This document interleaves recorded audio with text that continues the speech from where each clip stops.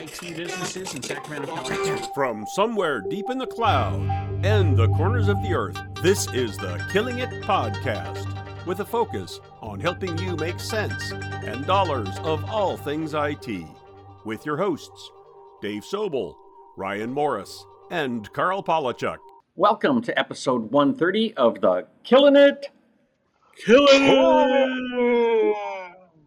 Podcast. I'm Carl, joined today by Dave and Ryan, and I'm on the road. I'm in Providence, Rhode Island, and I'm pondering the question of the day. What's a sandwich? Oh, I have a clear definition. A sandwich requires 2 slices of bread. Okay. Is that, and it must be, a sandwich requires, you can put anything you want in between the two pieces of bread. But the bread is the delivery mechanism that you put things in between that makes it a sandwich. A hot dog is not a sandwich. Oh, a hot dog. Right. A hot dog is not a sandwich because it's not 2 pieces of bread with things in between. A taco is a taco. It's its own thing. And by the way, I could even be specific and say that is generally one piece of of breadish carb. So a hamburger's a sandwich, right? 2 pieces of bread. Okay, and if you had a hot dog, it's basically a hamburger bun in a different shape. 1 piece of bread. Well, but if you sliced the end of it and made it 2 pieces, would it be a sandwich? Sandwich becomes a sandwich. See, I have a less declarative definition, a more functional one. If bread is a delivery mechanism as opposed to a side element, it's a sandwich. And then there are many categories of sandwiches. I think that if you go back into the olden times when sandwiches were done, I don't think they actually used 2 pieces of bread. I think they just used bread to pick stuff up with and then deliver it to their face holes.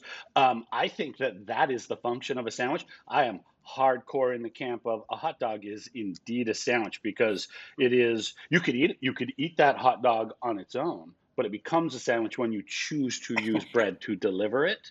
As a result, okay. And again, I will go with you. I believe tacos are utterly of a different category because they are of a totally different cuisine. But let me push a little bit because, by the way, because everything is like this is by the way, Ethiopian food is delivered by using food, like using a bread substance to grab the food and bring it. So which by the way is not a sandwich. No, and very much Indian food is actually consumed that way as well. I would absolutely say that predates the invention of the sandwich function. They've been around for thousands of years, and then we came along a little bit later and said, I'm not looking for what's delicious. I'm looking for what's functional. Now, there are some sandwiches that are delicious, and there are some sandwiches that are just purely for the sake of not being hungry. But it's a functional purpose, not a shape of the bread. Well, purpose. How do you warm 3 guys up? You ask them a definition of something. Exactly.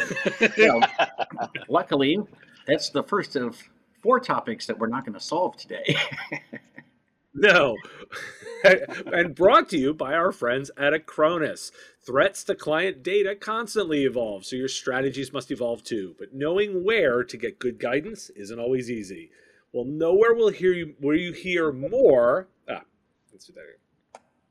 Well, nowhere will you hear more helpful insights from leading cyber protection experts than the Acronis CyberFit Summit. I'm going this year in person in Miami, and you should join me. Experts like Eric Simpson, Larry Walsh, and Acronis' Amy Luby will show you how to boost profits, reduce risk, and improve your team's productivity, as well as the latest cybersecurity strategies, technologies, and processes. In person and online, learn more about the Acronis CyberFit Summit World Tour at acronis.events. Excellent. Thank you very much, Dave. And everybody, let's jump into our first topic here today. So as a continuing saga, Apple has been in the news a lot in the last week, right? Some new announcements on products, some interesting things about their operating systems. But the one we want to focus on is the continuing drama around their paywall and whether or not they are allowed to control the paying systems within the App App Store. So I think you guys are probably aware of the recent court ruling that I found to be, I don't know, it spawned, I think, maybe the most curious sequence of headlines in tech media that I've seen in several months, because the architecture of the court's decision basically was Apple is not a monopoly and Epic did violate their contract agreement, but going forward, Apple is not allowed to do the thing that they did that Epic was objecting to. Apple is restrained from ever doing that again. You must allow people to communicate directly with and bill directly with customers of an app through the App Store, which I kind of thought was what Epic was after. And yet, Epic is the one that is appealing the decision here. I don't know, guys. Is this an actual logical legal progress decision, or is this just job security for lawyers? Well, it's always job security for lawyers. Well, it's always an opportunity. There's a certain logic to the government saying, stop doing that. Like, that action is a bad thing. And as opposed to, it may be difficult for them to go after the whole antitrust, but there are certain obvious things that they're going to be able to say, don't do that. Don't do that activity that you're doing anymore. That is, we've said that's wrong. And in particular, what's interesting to me is that the judge used Apple's own language and turned it around and said, you cannot prohibit this set of language that you drafted. and that in particular is very interesting to me, that it's taken what was an entirely Apple enforceable set of policies, and the judges reached in and go, well, on this bit, we override you. And we now say you cannot do this. And if there is a dispute over this section of the rules, it doesn't live within Apple's internal court, it now goes to a federal judge. And then you get another level where it's so intriguing that they throw I'll quote this: Apple is permanently restrained and enjoined from prohibiting developers from including in their apps and their metadata buttons, external links, or other calls to action. We are now literally defining a link or a button as the thing, the action. And we know as developers, like, there is a difference between a link and a button, because a link is something outside, but a button is something that you intend to do.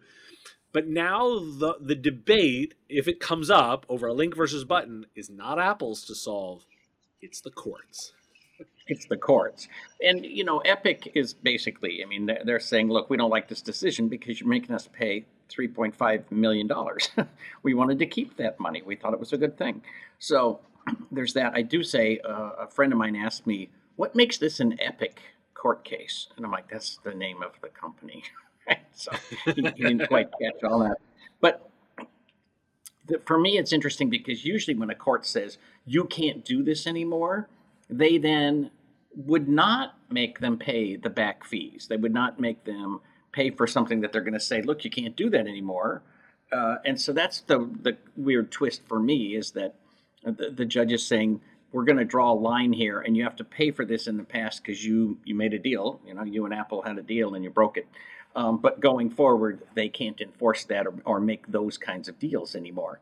And that seems a little odd to me, because normally in our legal system, if you say, no, that can't be allowed, well, that means it can't be allowed in the past either. Well, and the interesting spin for me is the Apple is not a monopoly conversation. I don't think that was the question, quite frankly. I think that they were being sued for the purpose of allowing or not allowing Epic to conduct its own separate transactions, but nobody was suggesting Apple itself. They were saying the App Store was anti-competitive. I think the judge went a step beyond here and said, the App Store is not a monopoly, neither is Apple. And that has some rolling implications for much larger issues that are yet to be decided. I'm glad for that piece of it, because there's a huge difference between being monopoly and being anti-competitive. If the courts or even the Congress of the United States wants to go after these big tech companies because they're monopolies, I think that's a losing case on pretty much every front. They're not monopolies, maybe Google search, but pretty much nobody other than Google search is a monopoly, but they are all very anti-competitive. Absolutely. And I think this gets to the level, right? A lesson you can draw from the telecommunications and cable video industry. That industry has understood for years, like say, I'm Verizon and I went out, dug holes in grounds, built metal structures, stood up antennas to build a network all across the country. And then because the spectrum I use is a public asset that I am given license to use, the government actually says, oh, and by the way, you also have to let Cricket Wireless sell a service on your proprietary network because while you may own the equipment, you do not own the spectrum. And so that's a way they introduce the competition. It feels like that's exactly what they're doing here in the Apple situation. You built the App Store, you invested, it's your R&D and your intellectual property. Congratulations. But it is now a public utility almost, and you have to allow other people to sell on those wires. That is a very interesting maturing dynamic in this conversation. Kind of hard codes the App Store into our world, just like the telephones and the electric utilities. Yeah, I mean, as I said, it's interesting that they're trying to figure out the framing of is it antitrust, is it anti-competitive, but I'm gonna keep harping on this. Is I am okay with the judges coming in and saying, don't do that, or don't do this, or don't do that. And I think that's a healthy way, and what's supposed to happen is some level of enforcement where they get in an argument. Two companies get in an argument, and the judge goes in and says, yep, don't do that anymore. That's healthy. That is potentially an argument that there is competition here, but the main point is it's in that anti-competitive realm. But we're out of time. I want to move us on to a debate over employee productivity. So we're now looking at the new world, right? Or the new world order, or whatever we want to call it, the new norm, all these stupid ideas for it. But more importantly, now that remote work has become more of a thing, right? We now actually are starting to get some of the first research out in terms of what that is. And in an actual published peer-reviewed study, Microsoft Research has released some data in terms of what they're seeing internally. And it's very interesting to see that Microsoft and their own research team has come out talking about some of the threats to collaboration and employee productivity. This is a fascinating read to look into. And one of the things that they're finding is that within a small team, there is potentially greater communication, but cross teams and cross organization becomes much more of a struggle. And so I keep harping on how the reason why I think this is a fascinating space is because, wow, the consulting here is amazing because there's so much in helping people use the tech. Guys, when you saw this research, what were your reactions to it? Well, my first reaction was, I'm glad they did it on such a scale. If you're going to do research on 61,000 employees, you have real numbers. This is way better than saying, hey, we looked at the 14 people in our Poughkeepsie office, and here's what we found. 61,000 makes it pretty real data. The other thing that's interesting for me is Microsoft literally owns the tools to solve these problems. And so, whether you love Teams or not, Teams is their tool. They use it internally. They all use it. And figuring out how to make that tool help them improve their communications is great. Just a side note, they also mentioned the research that most people at Microsoft are feeling like they're getting more support and better communication from their bosses than they ever have before. It's the interdepartmental stuff that is causing the problems. See, and I think that's exactly where it comes down to it, Dave. Your point is the tool will not solve your problem. It is a question of how you use the tool. And that is a question not only of individual skill and behavior, but of organizational design, process, and culture. And I think it goes exactly to that level. It's a somewhat bitter pill for Microsoft to swallow that the research indicates specifically that employees are more likely, as they described it, to hide behind asynchronous communication rather than simply pick up the phone or jump on a Teams call to deal with an issue in real time. And that leads to longer back and forth, and it's harder to resolve a question, get a single version of the truth. Okay, so as Carl said, the fact that Microsoft is not able to get Microsoft employees to default to using real-time communication, synchronous video and voice communication that they sell. What this says to me is it has absolutely nothing to do with the tools you have. It has everything to do with whether or not you are an organization that knows how to do hybrid work. And this is, I believe, one of the absolute critical takeaways from the last year and a half. Hybrid is a new reality. Hybrid is a good thing, but hybrid is different and difficult. It is just because everybody can be remote, we're all remote. We've always all been remote from each other, except for like once or twice a year in the olden days when we would get on a plane and go to the same hotel bar someplace, right? We've always been remote and we can always be productive. The question is, do you know how to run an organization in a remote hybrid environment? And I would argue the vast majority of organizations do not know how to do that. And to your point, Dave, holy crap, that sounds like an entirely new industry of solution provider and consulting opportunities. And they're the ones that have to understand the second order effects. So what was interesting to me is buried within this is a very interesting stat about the work week is now 10% longer for Microsoft employees than it was before. That does not mean they are working 10% more. What that means is the span of time from beginning of when they do their first work activity to when they do their last work activity is now a 10% longer window of time. That may mean they are also during that time taking a walk or playing, having a longer lunch, or like other things may happen. But a shift to the way people live and exist is that this shift of the way they use their time. There are lots of subtle things that are happening based on this reconfiguration. And I think anybody that's spending time thinking about that, mastering the way to manage people, build workflows, build process, the people that master this hybrid version of it are going to do very well and be able to teach others and make lots of money teaching others. Well, and there's always, literally from day one, been an industry of people who build tools that you bolt onto Microsoft products to make them the last 10% good, right? Right. And so, that's, I think what's going to be next is that you're going to say, okay, if you're Intel, you need to bolt on these tools. If you're a company of 50 people, you need to bolt on those tools. And each different size company has different needs in terms of communications. It's actually where small business kind of excels, because if you have 5 employees, you do Zoom calls, 2 or 3 times a week, and you just are not ever out of communication. With a big team or a series of teams, that's a little harder to keep track of.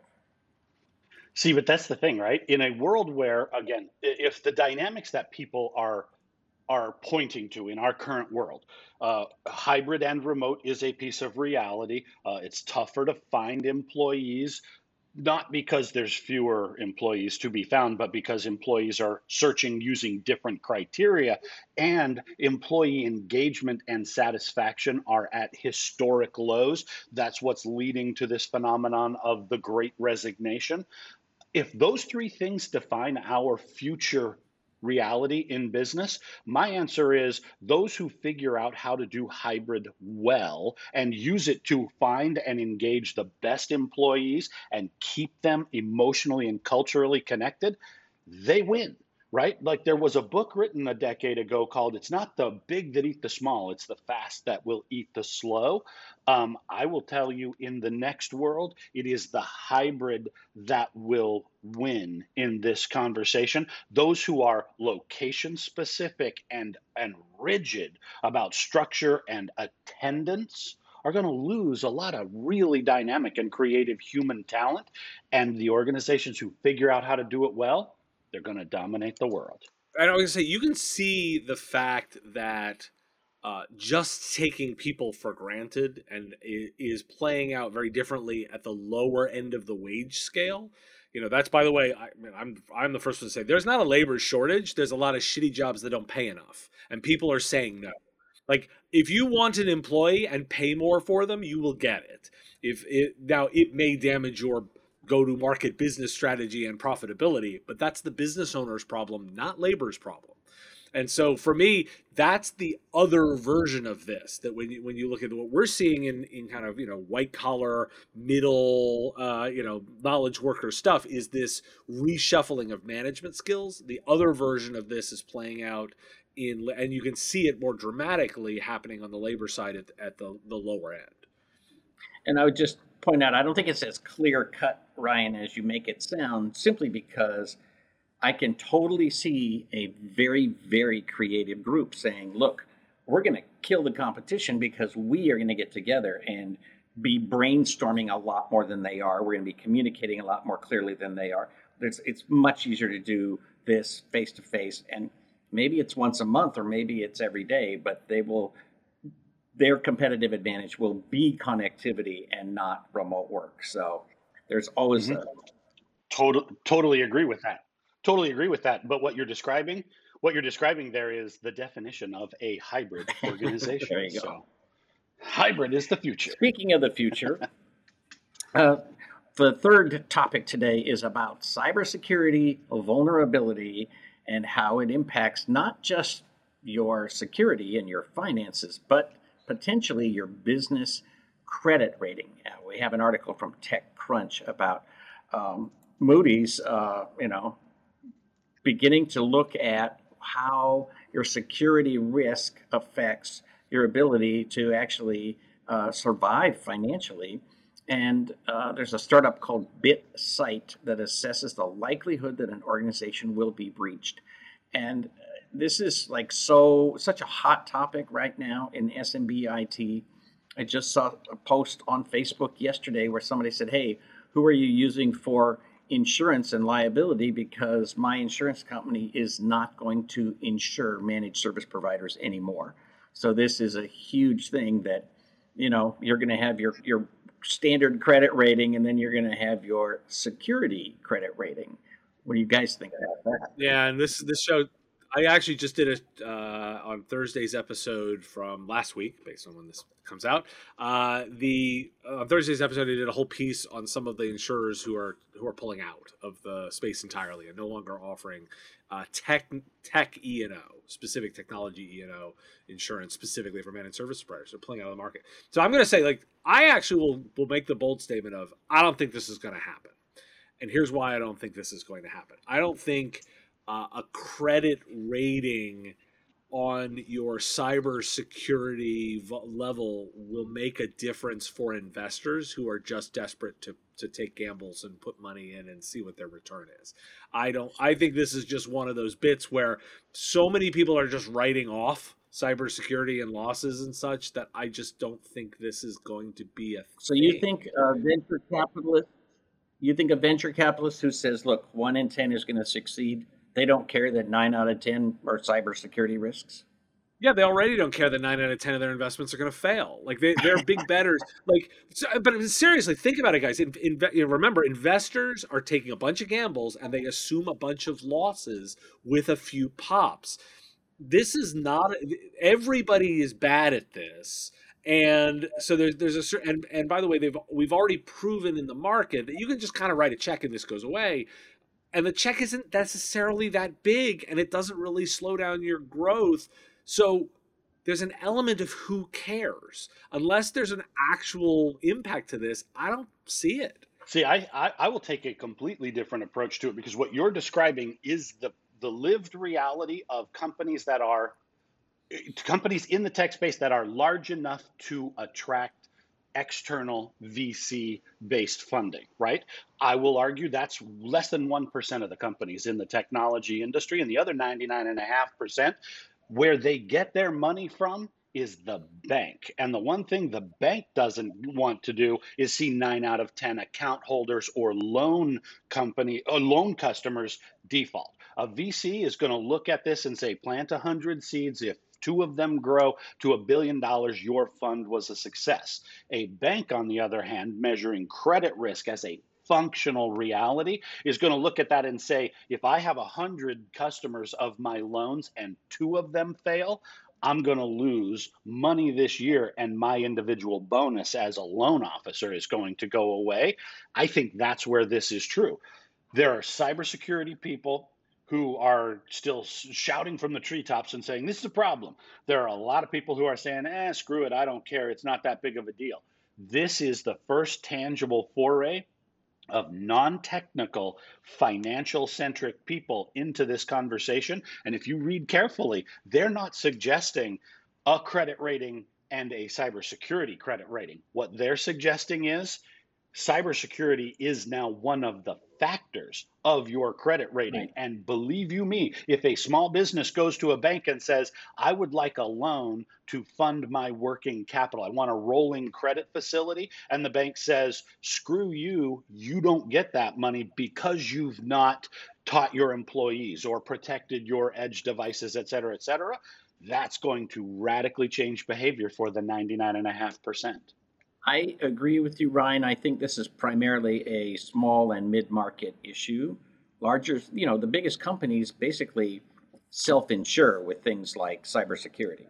So it is the smaller companies, but I mean, that just means our core audience, our listeners, are going to be the hardest hit by something like this. And I think it will be a factor that if you don't have something where you say, look, I follow NIST or whatever, I follow certain guidelines, you can't demonstrate that you are compliant, you are going to pay more or not have insurance available at all. So let me push further because let me start by saying I wish I thought it was going to happen. Okay, this is my cynicism on the market coming in more than what I want to have happen. I wish this was a factor.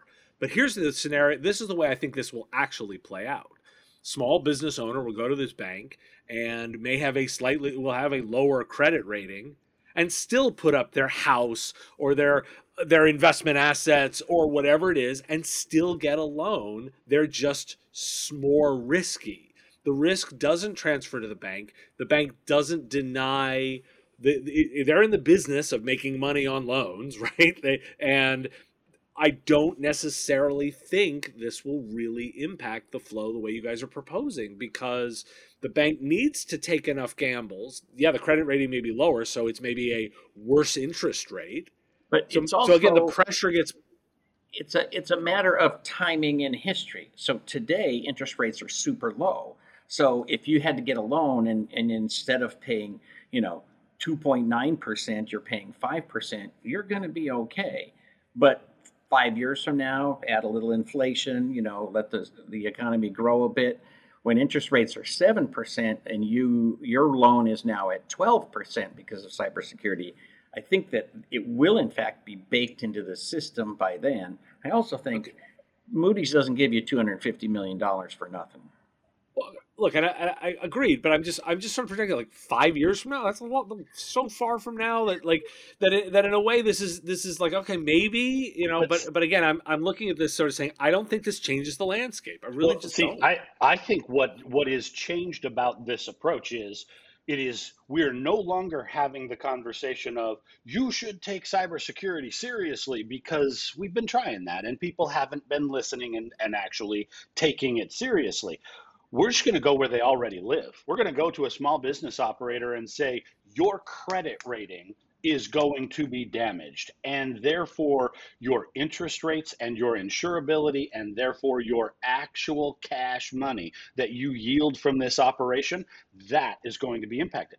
I don't have to teach a business owner to care about his P&L. I don't have to persuade him to care about his credit rating. They are already there. This is saying, well, screw it. Let's stop shouting from the treetops about whether or not cybersecurity matters. Let's just go punch them where it already hurts and say, would you like to pay an extra 2, 3, 4% on a loan? Would you like to pay an extra 10, 50, 100% on your monthly premiums for business insurance? Because that's the kind of stuff that we're seeing. People get very emotional about that stuff, and I think it'll have a very rapid impact. I'll close out by saying, look, I'm arguing what I think the reality will be, not what I want it to be, and thus this will be interesting. There's too many business owners that run their business on credit cards. They're paying 20% interest. So I don't, if you, Carl, your scenario of, it's 12%. It's like, well, still way better than a credit card that some of the entrepreneurs are running on. So again, I'm just looking at the practicality and saying, maybe we'll see it play out, right? Well, in 250 episodes, it'll be 5 years from now, and we'll check in again. We'll talk about it then. Yes, let's sandwich that conversation. All right, that will do it for episode 130 of the Killing It podcast. Why do I point if you guys ignore me? I was watching you. Thanks for tuning in to the Killing It podcast. Please share with your friends and tell everyone to subscribe on iTunes, Stitcher, and all the podcast places.